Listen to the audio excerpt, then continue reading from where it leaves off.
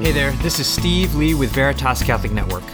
On May 29th, the Church celebrates the feast day of Pope St. Paul VI. On Let Me Be Frank today, Bishop Caggiano will talk about the life of this 20th century saint. We'll also talk about the Second Vatican Council and about Paul VI's prophetic work, Humanae Vitae. So keep your radio right here on 1350 AM for today's show, and keep it on 1350 AM throughout the whole week. You can also listen live on your phone using the Veritas Catholic Network mobile app. I'll tell you, the app is great because in addition to listening to the live radio, you can also grab podcasts of our local shows anytime. Let Me Be Frank, Restless, The Frontline with Joe and Joe, and The Focus on Veritas. So if you haven't already, make sure you download the app. It's on the Apple App Store, the Google Play Store, or you can go to www.veritascatholic.com. We are bringing the truth to Connecticut and New York, so when you're tired of listening to noise on the radio, put on Veritas and be fed. All right, this is Let Me Be Frank on the Veritas Catholic Network. I am Steve Lee, and it is my pleasure, as always, to introduce Bishop Frank Caggiano. Steve, how are you, my friend? Excellency, I'm doing so well. How are you? I'm doing okay, and I hear we did great last week in our fundraiser, so I'm happy to hear that. We Yes. still encourage people to give, though, if you have not already, right? Yes. Yep. Definitely. Thank you for that. And the weather's turning nicer. I mean, there's just so much to. The weather's magnificent. And you lifted the dispensation on the masses. Yeah, let's talk about that, shall we? Can we open up with that? Of course. Yeah, because that is important news. As many of you probably have already read from the joint letter that the bishops, the three ordinaries of the Latin Rite in Connecticut issued last Monday. And then I put together a little video as well, which I would encourage you to watch, if nothing else to critique, but I mean to watch. This is a pivotal moment that we now can resume gathering without any onerous restriction. This is after 15 months. So the goal now is to try to keep our places safe, our churches safe, invite everyone back to worship in person, and to attend to those who still cannot come for legitimate reason, right? And there are legitimate reasons a person could not come, including, God forbid, they're infected with the coronavirus. The last place I would want them to do is come into public, right? Until it's dealt with. So,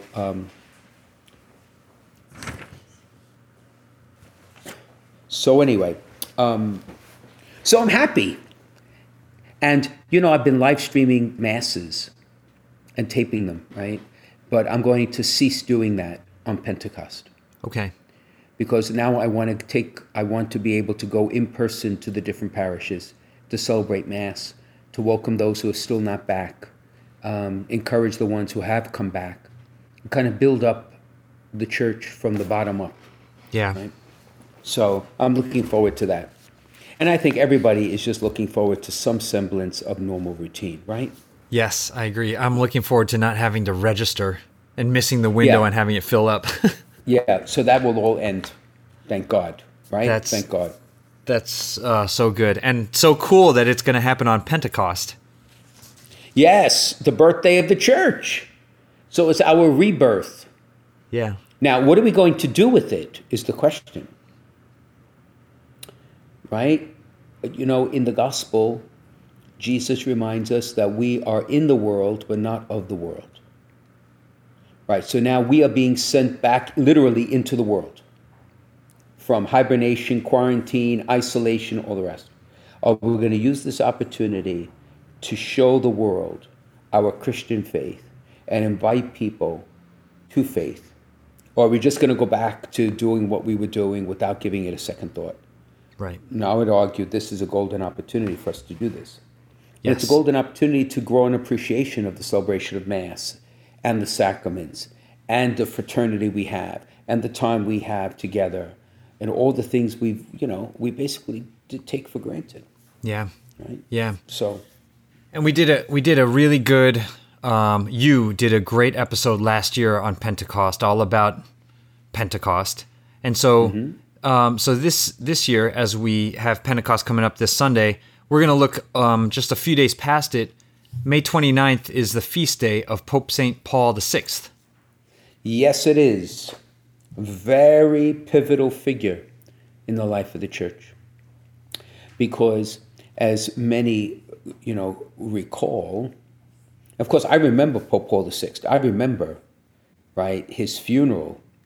My gosh, if it was as if it was yesterday, right? And he died in 1978. But recall, it was John the 23rd who, when he assumed the throne of St. Peter, became the Pope at 78 years old, 79 years old, called the Second Vatican Council into session. There had not been an ecumenical council since the Council of Trent. So that's 400 years. So talk about daring. Yeah. And at the time, Nicaea had maybe a couple of hundred bishops. At the time, there were over 5,000 bishops. In fact, here at the Catholic Center, there's a beautiful photograph of St. Peter's Basilica in session at the Second Vatican Council. Oh, wow. And for those who have been at St. Peter's, it's the entire length of St. Peter's in banks that were created, must have been 10, 12 deep of bishops, all the bishops of the world. Remarkable sight. In fact, some people claim that we may not have another ecumenical council for a very long time, simply because how the episcopacy has grown, the logistical organization. It would be just a daunting challenge to bring and then house them, feed them for months, right? Remember, the Vatican Council spanned 4 years? Wow. Can you start by, before you, I don't know if you're going into Vatican II right now, but before you do that, can you just explain what an ecumenical council is, Excellency? Yeah, right. An ecumenical council is the gathering of the bishops of the world, right? And it is, therefore, in union with the Holy Father, it has the ability to proclaim, right, to clarify, to teach definitively, authentically, authoritatively for the church. It's the fullest exercise of the magisterium. Okay, so you can pronounce infallible teachings. You can clarify what the meaning of infallible teachings are. And in the ordinary magisterium, which is is without error, it can also be used to clarify pastoral practice that would be consonant with the teaching of the church. So it is, without the Pope, it has no authority, actually. But with the Pope, it's the whole College of Bishops. See, and if I may just offer a commentary, I think because of social media, because of modern technology and all the rest, you will often hear certain references made to certain bishops who teach certain things. You will hear in the media how bishops seemingly are disagreeing with each other in certain issues of life in the church, or doctrinal practice, or pastoral practice. Okay. And while every bishop teaches in his diocese, he only has the authority to teach what the church teaches. And the church speaks with one voice, not with 6,000 voices if there are 6,000 bishops. And an ecumenical council has all 6,000 voices in one room, and then there is a document which speaks for the whole body. So there's tremendous value to have that sort of experience.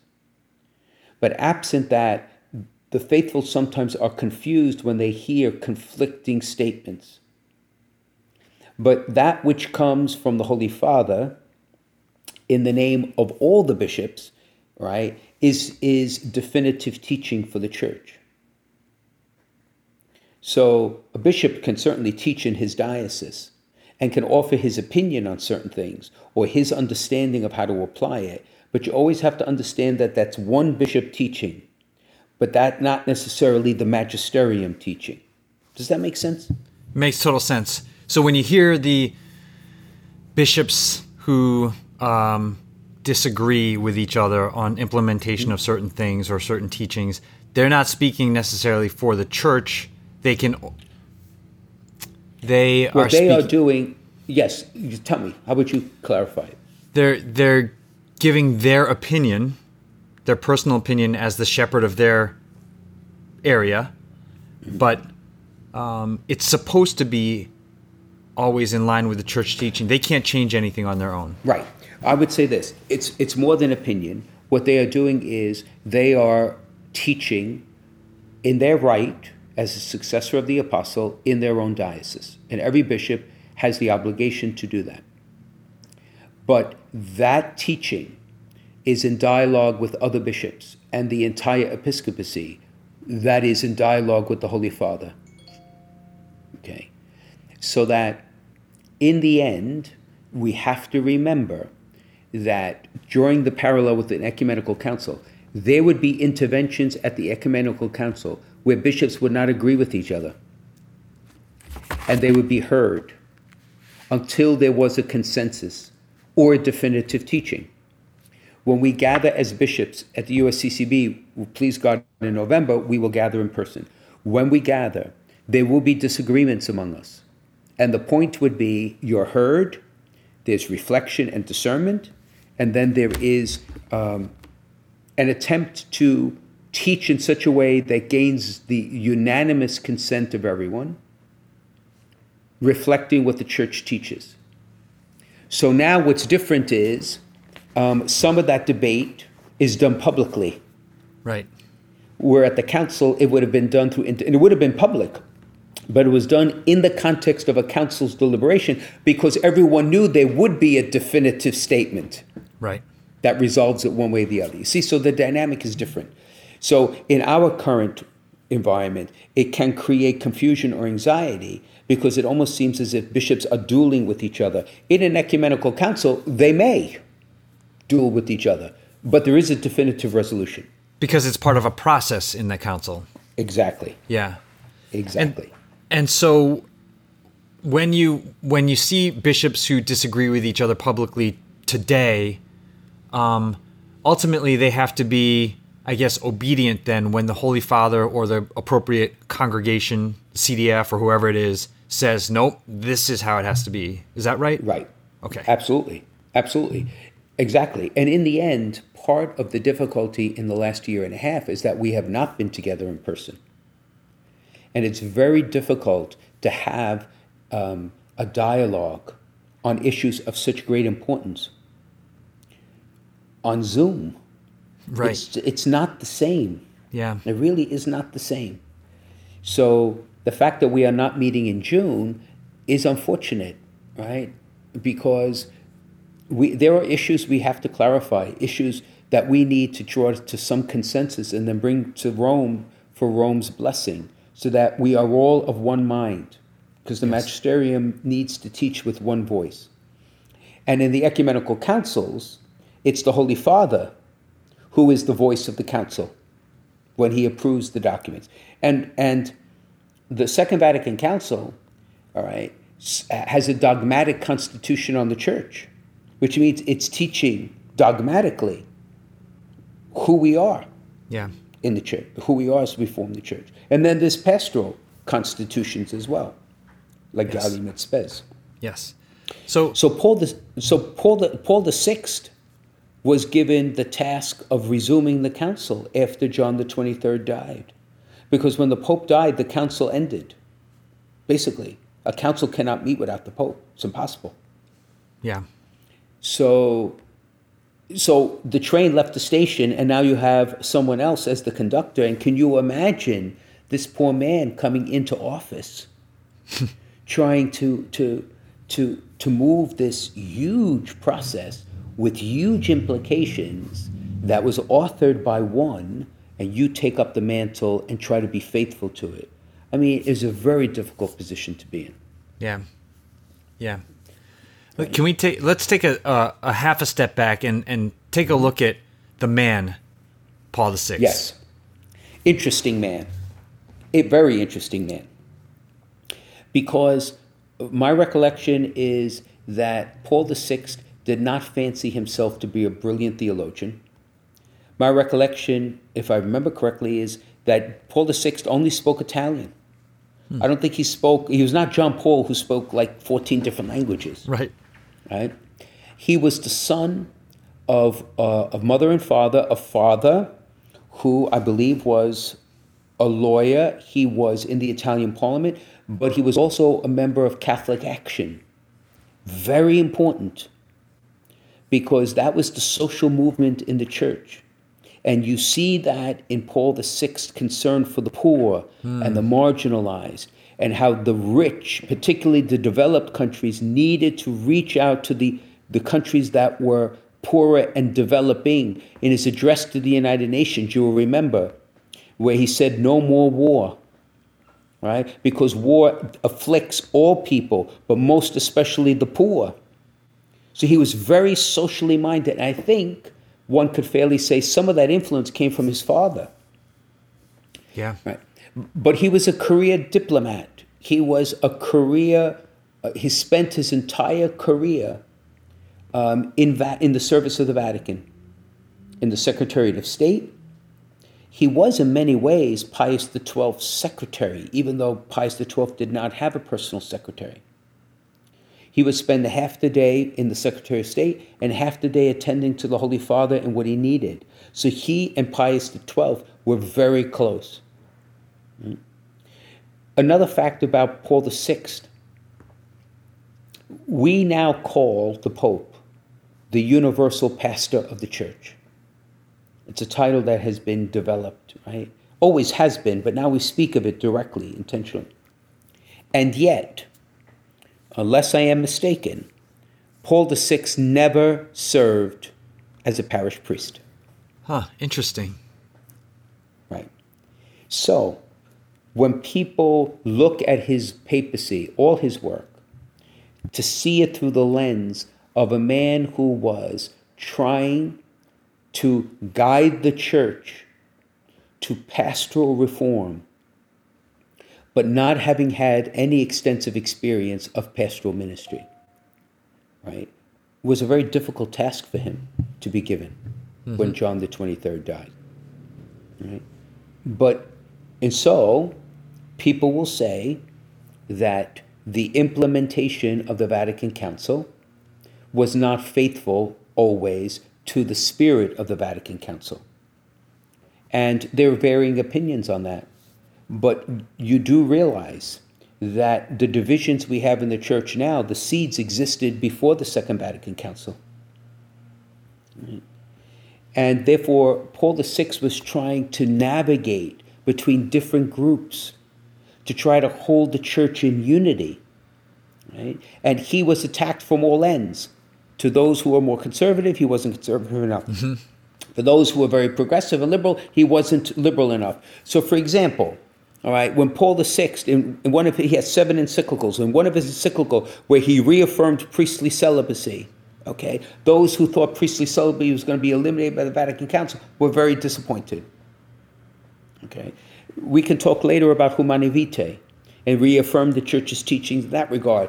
Those who were progressive thought this was like a betrayal.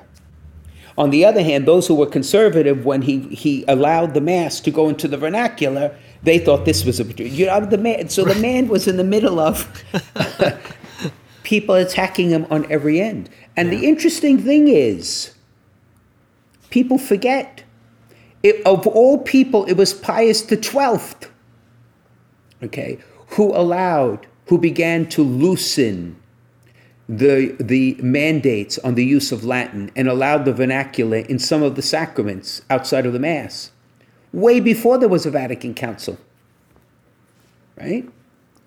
It was Pius XII who began the reform of the Easter sacraments and the Easter Triduum in particular, right? So again, sometimes Paul VI is unfairly seen as a man who forced all of this change, but in fact, a lot of this was already underway even before there was a Vatican Council.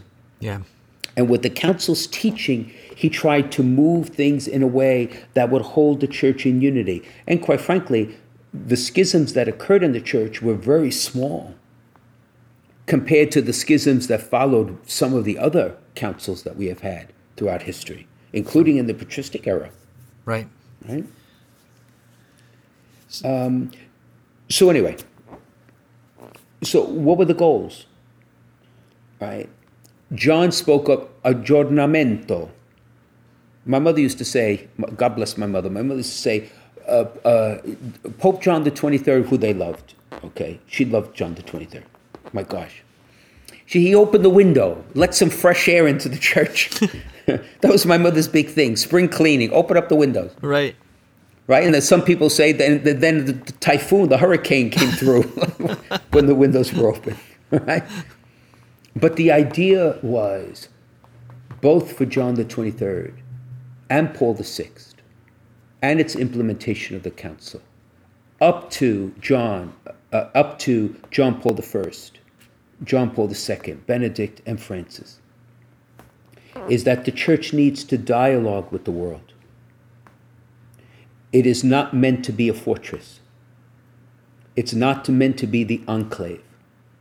It is meant to be in dialogue with the world, because it is in the world, not being of the world, that you bring people the message of salvation in Jesus Christ.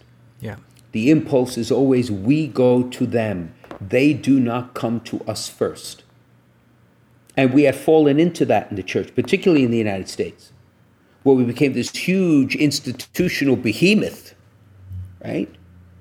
Where, archbishops literally redrew city limits, which is exactly what happened in Philadelphia, right? With St. Charles Borromeo Seminary, where the archbishop wanted the seminary in the city lines of Philadelphia. So he single-handedly had the city lines redrawn, right? So there was this sense of dialogue. Now, there's always danger when you dialogue.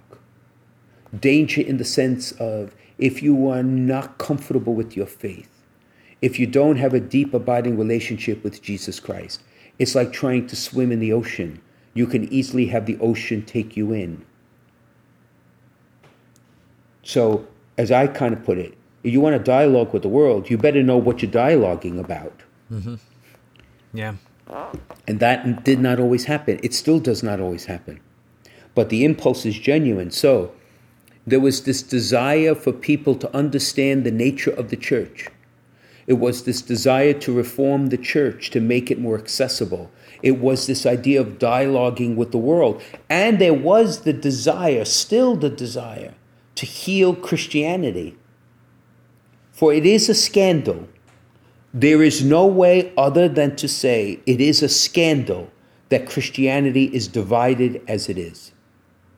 First with the Great Schism in the 11th century, then with the rise of Protestantism, and now with the tribalism on social media, Christianity continues to fracture. And yet Jesus says, let there be one, Father, as you are one with me and I with you. Now, I'm not Pollyanna. We can't overcome our divisions on a dime. And that's not a question of compromising to come to some sort of mystical union. But the fact that we need, in humility, to dialogue with all Christians, to bring us to the fullness of the truth, which can never be lost, so that we can become one in Christ, is a noble goal, which we may not realize. But it was one of the goals of the Vatican Council. Yeah. So the desire for dialogue, the desire for reconciling with the Orthodox Church, these are things that people wanted. And I guess the question I'm trying to ask is why did John the 23rd feel like he needed to call the council at that time? Was it because 400 years had or however long had gone by, or he must have seen something, in other words? I'm sure he did. Yes. I'm sure he did. Maybe he was a diplomat, right? He was instrumental in saving many Jewish families from extermination in the World War. He had seen the underbelly of human life. And given his scope, he knew that the church needed to invite itself to go deeper and to reform itself. Again, Pius XII. Who wrote Mystici Corporis? Pius XII. And invited people to understand, who is this church that we form? What is this church? He spoke of developing this idea of the mystical body of Christ, which comes right from St. Paul.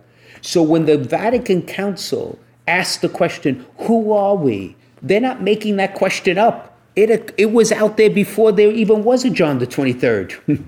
Right. And Lumen Gentium, right? A light to the peoples. It says it all. Yeah. That is who we are, right?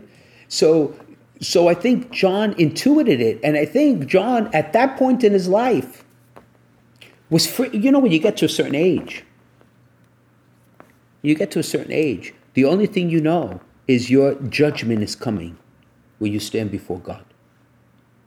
And in his conscience, he knew that he had to do something to bring this dialogue and this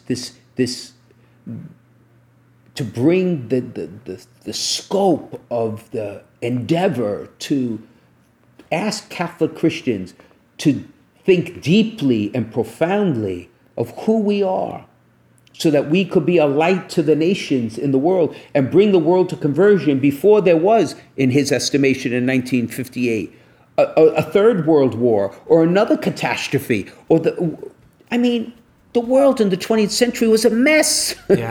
Yeah, especially in the 60s. It was a mess. Yeah. Right.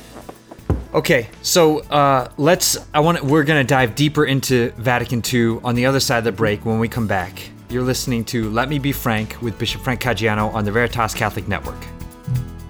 Hi, I'm Al Cresta, host of Cresta in the Afternoon. I grew up in Connecticut and spent lots of time in New York, but when I return to Connecticut these days, it seems as secular as Portland, Oregon. And of course, New York City is the center of global postmodernism. That's why Veritas Catholic Network is absolutely essential. It's light in darkness, and why I urge you to join me in supporting Veritas by calling 833-88-TRUTH or go to veritascatholic.com. Nowhere will your financial support find greater reward.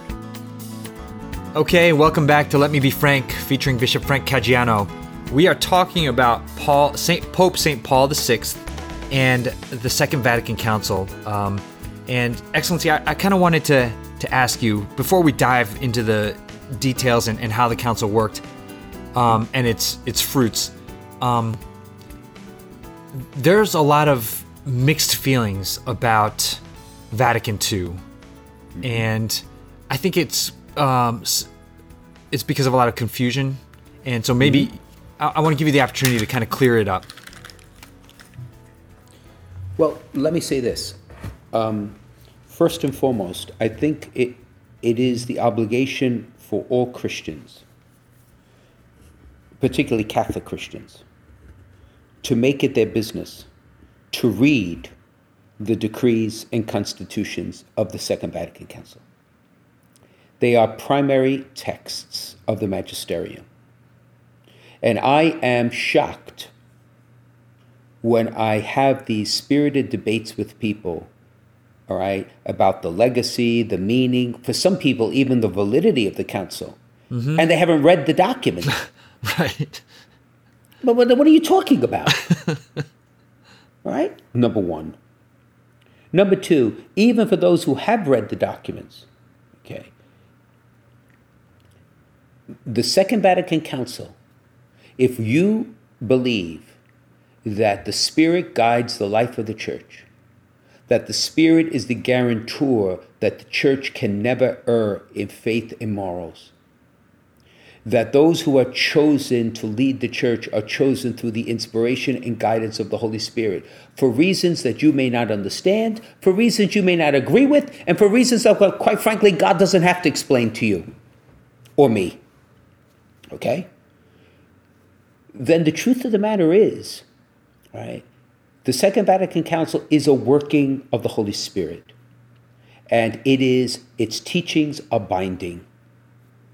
So the first obligation is to learn their teachings first. Yes. And then to seek what they mean. And that is where there can be legitimate discussion, right? And disagreement. Because like everything else in the church, all right, you look at a diamond, you could see it from different angles. It's still the same diamond, right? It's the same thing here. So when people speak of implementation of the council and the excesses that were done, is that the fault of the council, or was that the fault of the priest who had the clown mass, or the religious ed who, whatever they did, whatever. In other words, and again, before there was a Vatican Council, the Second Vatican Council, what about the priest who celebrated Mass in 16 minutes? Right. Was that the fault of Pius XII? Or was that the fault of the Council of Trent? Right, right. Right? You got to lay blame where it belongs. And sometimes the protagonist is staring you in the face. It's as simple as that. Yeah. And forgive me for being blunt, but but it is what it is, right? Yeah.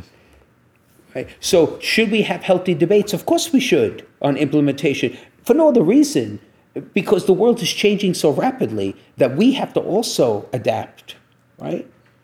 And there was, in many quarters, because of a theological prejudice, there was this idea of going back to the roots, going back to the fonts, going back to the basics. Well, you know what? And there's validity in that. But history moves in one direction for a reason. So we could go back to the patristic era, but you can't discount everything that happened between the patristic era and the 20th century either, because that helped elucidate what the patristic era meant. Yes. Right? So we go back to our roots. You go back to the sum total of our ecclesial experience under the guidance of the Holy Spirit. Right? You see, not to offend anyone on the podcast, I hope I don't, but, the world has codified, made its credo that I am the standard for truth. I am the standard for morality. I decide what's right and wrong. You can't tell me what to do. And don't even tell me what the facts are, because I may choose the facts I want to emphasize to come up with the conclusion I have decided is the truth. Now, we all know that is a recipe for disaster. Because the truth is objective. The truth is living. The truth is Jesus Christ in his church. The truth is not a function of democracy. But having said that, there are people who could use that same attitude in the church and say, well, I think, notice, it's not we think, I think that is wrong, or that pope is wrong, or that document is wrong, or that person and what they're suggesting is wrong. Well, when it's a person and when it's a theological essay, obviously, I have my own opinions. But when it comes to the magisterium, we're in a totally different world. When we start picking and choosing the things we like or don't like because they're not conservative enough, not liberal enough, not progressive enough, not to my liking, we've drunk the Kool-Aid of the secular world. Yes. It's exactly what we've done. And we introduce it into the life of the church as if that is God's work. No, it's not. No, it's not God's work. And I'm sorry if anybody gets offended, but it's the truth. There's a deep humility that's involved in this enterprise, my dear friends. My life too. That you kneel before the truth, even when you don't understand it, even when it makes you uncomfortable, even if you were in authority, you would choose to do or say something differently. But that's not the point. The Holy Spirit chooses those individuals that the Spirit knows are adding their one piece in the great mosaic that is the Christian experience, that helps to unlock, explain the definitive revelation that is the life, death, resurrection, and glorification of Jesus Christ and his mystical body in the world.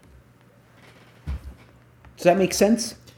Total sense. I mean, yeah, if you're Catholic, you gotta be Catholic. You can't pick and choose. I mean, yeah, total sense. And that's true, and that is true for those who are progressive and those who are conservative. Exactly. It's true for both. Yeah. For both. Yeah. For Yep. both. Yeah. Paul VI, we talk about the reforms.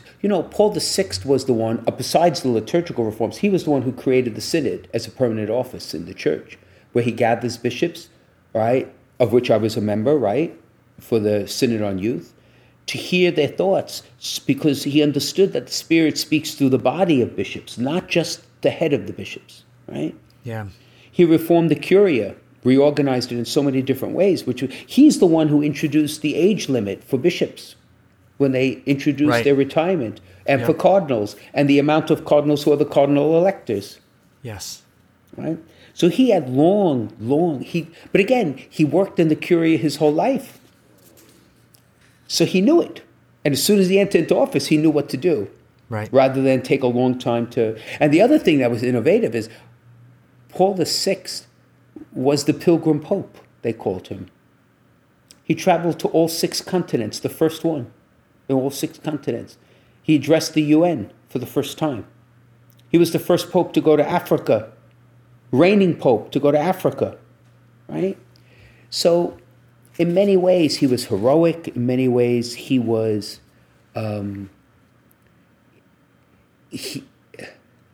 there's I forget who said this, but it was about Paul VI, and it said, he may not have been truly holy upon his election, but upon his death, he truly was. And it was the sacrifice and the burden, the cross of the papacy in this time that opened that road of suffering for him, which must have been very profound. I mean, think of what was crossing the man's mind when he issued Humanae Vitae. When the Theological Commission that was first established, then it was broadened out to be much larger, had come up with a recommendation that he in his conscience could not accept. And the firestorm that would have unleashed, which it did in the United States, in Europe. Imagine the burden that that man carried on the night before he issued it. But he was faithful to what he believed in his conscience. Right? And people forget that. But we're talking about a human being. Yeah, right. Yep. So that's probably, besides his work taking over and finishing up the Second Vatican Council, Humanae Vitae is probably one of the things he's most famous for. Yeah, I think Humanae Vitae and Populorum Progressio was also. Let's start with Populorum Progressio first, because it's his social teachings, right? It was issued in March of 1967, and this is where he talks about a just wage, right? The security of employment, a right to fair and reasonable working conditions for workers, the right to have unions, right? The right to strike if that is the last resort. He's lifting up the common man, the working man. In an economy which many times, all right, through the 19th century, before we even got to the 20th century, but even in the 20th century, saw workers being abused and manhandled, right? He lifted up the poor. Theoretically, it sounds wonderful, but received in the halls of industry and business, it didn't go too far. People were not too happy with that sort of teaching because of the true implications that had. And yet he taught it, faithful to what he knows the church believes. He taught it. Yeah. Right? And the same is true for Humanae Vitae. But the work that he produced on the workers, that I guess would be building on Rerum Novarum. Yes, of course. And yes, and it's and other encyclical, absolutely. Yeah, and that's an important concept. The idea that workers have rights, and employers have responsibilities to those workers. Exactly. Workers are not means to an end. They are the children of God, just like their employers are. and they're not means to make other people wealthy. They have a right, a God-given right, to be respected and have the conditions and means necessary where they could be asked to do just work for just wages so that they could raise a family in peace and security. Yes. Right? See, sometimes we forget. We think society says, we give you these rights. No. Right? This is the expectation of our Father in heaven, to whom we are all owe our allegiance. Yep. Okay? So he was very clear. And you know, the social teachings of the Catholic Church are its hidden treasure. And we really should do a few podcasts on breaking open that social teaching, because people would be astonished at how the church stands with workers and the poor and the marginalized in so many profound ways, not because we think it's avant-garde, it's because it's the mandate of the gospel. You know what the hidden dynamite of the Second Vatican Council is? If I were to ask you, Steve, what do you think the hidden dynamite of the Second Vatican Council, what would you say? I wouldn't be able to guess. What's hidden. Good for you. The universal call to holiness. That has not yet been implemented. Let's implement that and see what happens, and how everything else falls into place. And the only way you implement that is if every person takes it seriously through their baptism. Yes. And what's holiness? It's grace, accepting the grace of God's life and living true charity. Everything else falls into place. Yeah. Then you have a lively faith. You have a genuine hope. You have the missionary discipleship. You have evangelization. You have everything. Yeah. And the Vatican Council taught every baptized Catholic is called to holiness, whether you're a priest, a religious, a deacon, a layperson, whoever it is, young, old, rich, and poor. And that sits in the dogmatic constitution of the church. It sits there, and it's waiting for someone to just put the match on it and blow it up and see what happens. And I'm beginning to sense that it's happening 50 some odd years later. I'm beginning to meet people, right? And maybe the pandemic is one of the hidden graces, who have seen dark hours and given their life to Christ. But they've given it all to Christ. And they are joyful, and their charity is in their aspect of their lives. And we're talking mothers and fathers, single people. We're talking the elderly. I'm beginning to see it, more and more. Yeah. And I can't tell you the joy and hope it gives me. Yeah. That's what the Vatican Council called for. That's what you and I have to work on together. And to be honest, and to be blunt, the liberals and the conservatives and everybody else you want to call us, if you want to use that terminology, we could work on that together. Yeah. That would make John the 23rd and Paul the 6th very happy.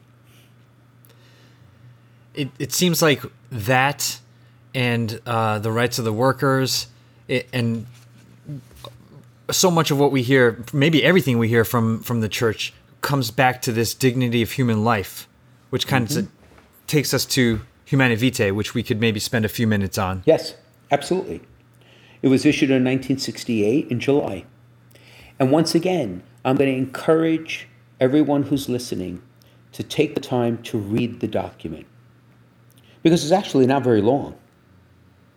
And it is a reaffirmation of the church's teaching on married love, parenthood, and as the consequence, right, the church's rejection of artificial means of contraception that prevents procreation in the marital act, right?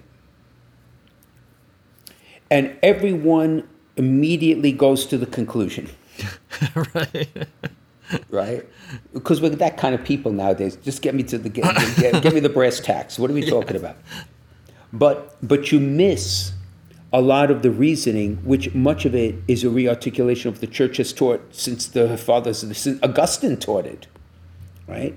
But also there is an insight there that is a profound challenge, perhaps equally, if not more of a challenge than the challenge when he talks about, right, not using artificial means to prevent contraception.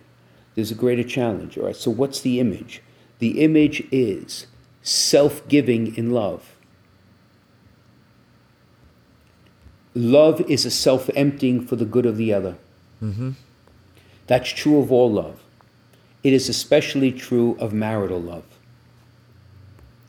In marriage, right, a husband and a wife enter into a relationship where they give themselves over to the other. Unfortunately, we live in a time where there are strings attached to that. But for Christian marriage, there are no strings. You give your whole life over, including your body over. Not that it be abused or manipulated by your spouse, not that it be reduced to a means of gratification, but that it's the self-emptying, right? So what are the ends of marriage? The ends of marriage are unitive, first and foremost. To enter into a deep, beautiful unity of life where there's always an I, but there's always a we. And we speak of the bridegroom and the bride, Christ and his church. It's exactly what Christ did on Calvary. He gave over everything, including his broken body, for his spouse that he gave birth to, which is us. Mm-hmm. And it's a beautiful image of what really Christian marriage is meant to be. And I have seen heroic examples of Christian marriage. You know, when I was pastor at St. Dominic's, there was more than one elderly couple that I would visit with Holy Communion, and how they would struggle with their own afflictions, their medical conditions, right, and the weight of old age, how they would tend with each other, care for each other, literally hold each other up. So that's the essence of what Paul VI tries to explain. Yeah. And therefore, that unitive life leads to expressions of marriage, including sexual intercourse, which is a natural, beautiful part of married life. And that has an end, too, which is procreation. Because in marriage, you know, it's not two, it's three. Mm-hmm. It's husband, wife, and the God who called them together, unifies them together, sustains them in their life. And when they enter into marriage, and when they have the ability to express that love physically, they may together create, through sperm and egg, a human life. But that life is ensouled by God. So there is a co-creation there, if I could put it that way, that involves three: husband, wife, and the God of all things. And therefore, it is that understanding that says that the church has always taught that, therefore, if there is a way, right, to choose to stop that procreative end in artificial ways, that the church says that should not be done, because it decouples what I just described is what marriage has to be. Now, what people forget is, perhaps they don't forget, but some have forgotten, that the church allows natural family planning, that there is the very use of the natural cycles to ensure that conception does not occur, because there are very legitimate reasons in situations where a couple can't have children. They simply can't. Mm-hmm. And therefore, through conversation and dialogue, through coming to understand the rhythms of their own bodies, right, they can, through natural family planning, regulate the size of their family without the use of contraception that's artificial. So one would say, well, but if man created these means, why could we not then use them, even though they're artificial? Wouldn't it just be easier? Less tension for a couple. But what people forget is that many of those artificial means are abortive in nature. And therefore, life can be created and then, for example, not given the opportunity to either implant itself in a uterus or to have the hormones necessary to continue to develop, and therefore it is aborted, even if it's microscopic. But for us, that's still human life. Yeah. So one has to ask, what's the consequence of the artificiality and the artificial means as well? So again, like everything else, it's a very complicated issue that needs thought and reflection and study to understand correctly. Yeah. Yeah. That also doesn't allow for that full unitive aspect of the act. Correct. And the other thing too, quite frankly, if I may say, Paul VI in some of his commentary outside of Humanae Vitae, but it's even in Humanae Vitae, the fear was that there would be a contraceptive mentality. What does that mean? A contraceptive mentality is to decouple the sexual act from the intimacy of a permanent life that the act is meant to express as almost like its culmination. And unfortunately, we live in a world now that may see some of that in living color, where people simply have a sexual relationship without any enduring affective relationship, no unitive outside of marriage, as if it was just recreational or self-gratifying, which it is not meant to be that in the natural order or the supernatural order. And to be honest, think of the teenagers now that are sexually active. Where did that come from?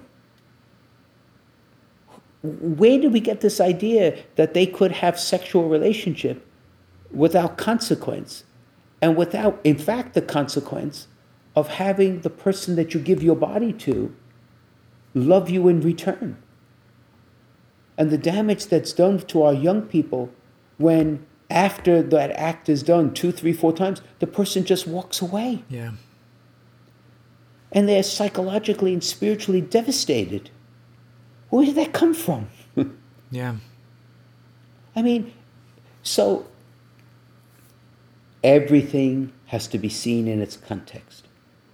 And it still remains controversial to many Catholics. It does.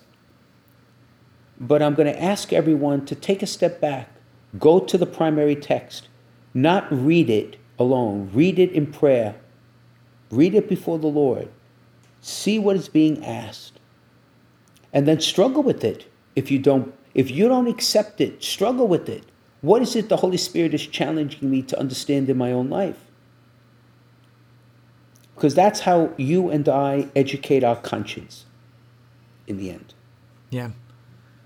Yeah. And like you're saying, it's still relevant today, Humanae Vitae. And it was actually, I think, beautifully expounded and built upon by John Paul II in his Theology of the Body. Without a doubt. Yeah. Without a doubt. Without a doubt. And he took years, okay, to expound that. And it's a beautiful theology. And in part it's based on this, and quite frankly, in part it's based on the whole tradition of the church, of which Humanae Vitae is just a small part. Right. Right? Yeah. Mm-hmm. Excellency, we've already... go ahead. Well, before we go, one thing I have to say. There is one famous quote from Paul VI. Remember? He said that the smoke of Satan entered the temple of God from some fissure. It was quite prophetic. Yes. Because in the end, right, he was reminding all Catholic Christians that the dynamite of the Second Vatican Council, the call to holiness, is the only thing that's going to get the smoke out. Because Satan is always attempting, in every age, to infiltrate among believers. You want to get rid of the smoke? Open up the windows, and let us try in our own way to live holiness as best we can. Mm-hmm. Yeah. All right. So we need to take one more break. This time has flown by.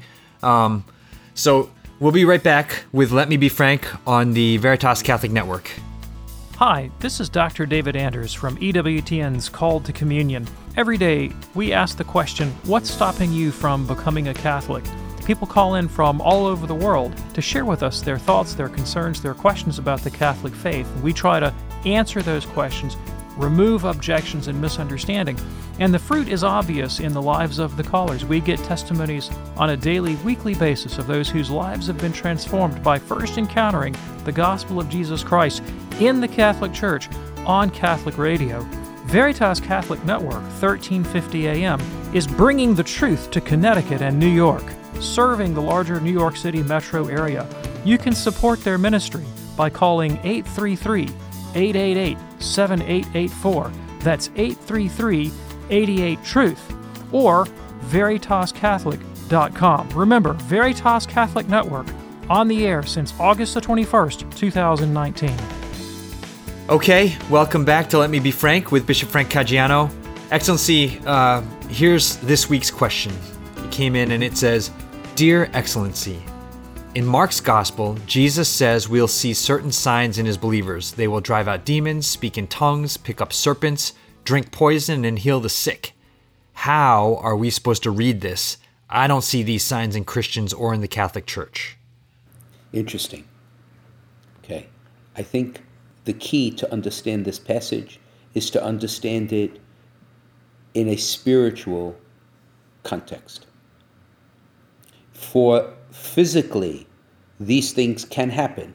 I have seen them. I have seen demons driven out of people in the rites of exorcism. I've seen it. So it is real. But most often it is in the spiritual context. I have seen hearts healed among the sick, even though their bodies remained ill. And I'm sure our person, whoever the person gave the question, and others who are listening, have seen the same thing. When we say about speaking in tongues, in Pentecost, people heard the apostles in their own tongue, not because it was an act of wonder and power, but because they were proclaiming the death and resurrection of Christ. I have seen that in our church and among Christians who proclaim, right, their faith, their witness, the kerygma. I've seen people drive out demons even in the spiritual sense. I have had the privilege of hearing many confessions. I have seen shoulders relax and faces that were so tense become calm again because the demons have been driven out. I think sometimes we forget that we want to see it only in physical terms, which we may. But in spiritual terms, I think a lot of these prodigies are all around us, precisely in the power of the Holy Spirit. Yeah. Yeah. All right. So, look closer. So Bishop Frank Caggiano is on Facebook, Instagram, and Twitter. So is Veritas Catholic Network. If you have a question for the bishop, send it in to us on social media, or you can email questions@veritascatholic.com. In the meantime, you do have some homework. Read the documents of Vatican II, at least the first four main ones, right, Excellency? Mm-hmm. Absolutely. And Humanae Vitae. Right. Okay. Right. And Populorum Progressio. Yes. Mm-hmm. And also, then you have a lot of homework this week. Yeah. Woo! we'll quiz folks when we come back. Can I ask you to give us your blessing, Excellency? Certainly. May the Holy Spirit of God continue to bless you and bless all of our listeners with every good gift. For as we prepare to celebrate the great feast of Pentecost, may the fire of the Holy Spirit grant joy to our hearts, enlightenment to our minds, and strength to our hands to be the disciples of the Lord in the world. And may Almighty God bless you, the Father, the Son, and the Holy Spirit. Amen. Amen. Okay, my friend, I'll see you next week. Yes, awesome, Excellency. Thank you. Thanks, Steve. All the best.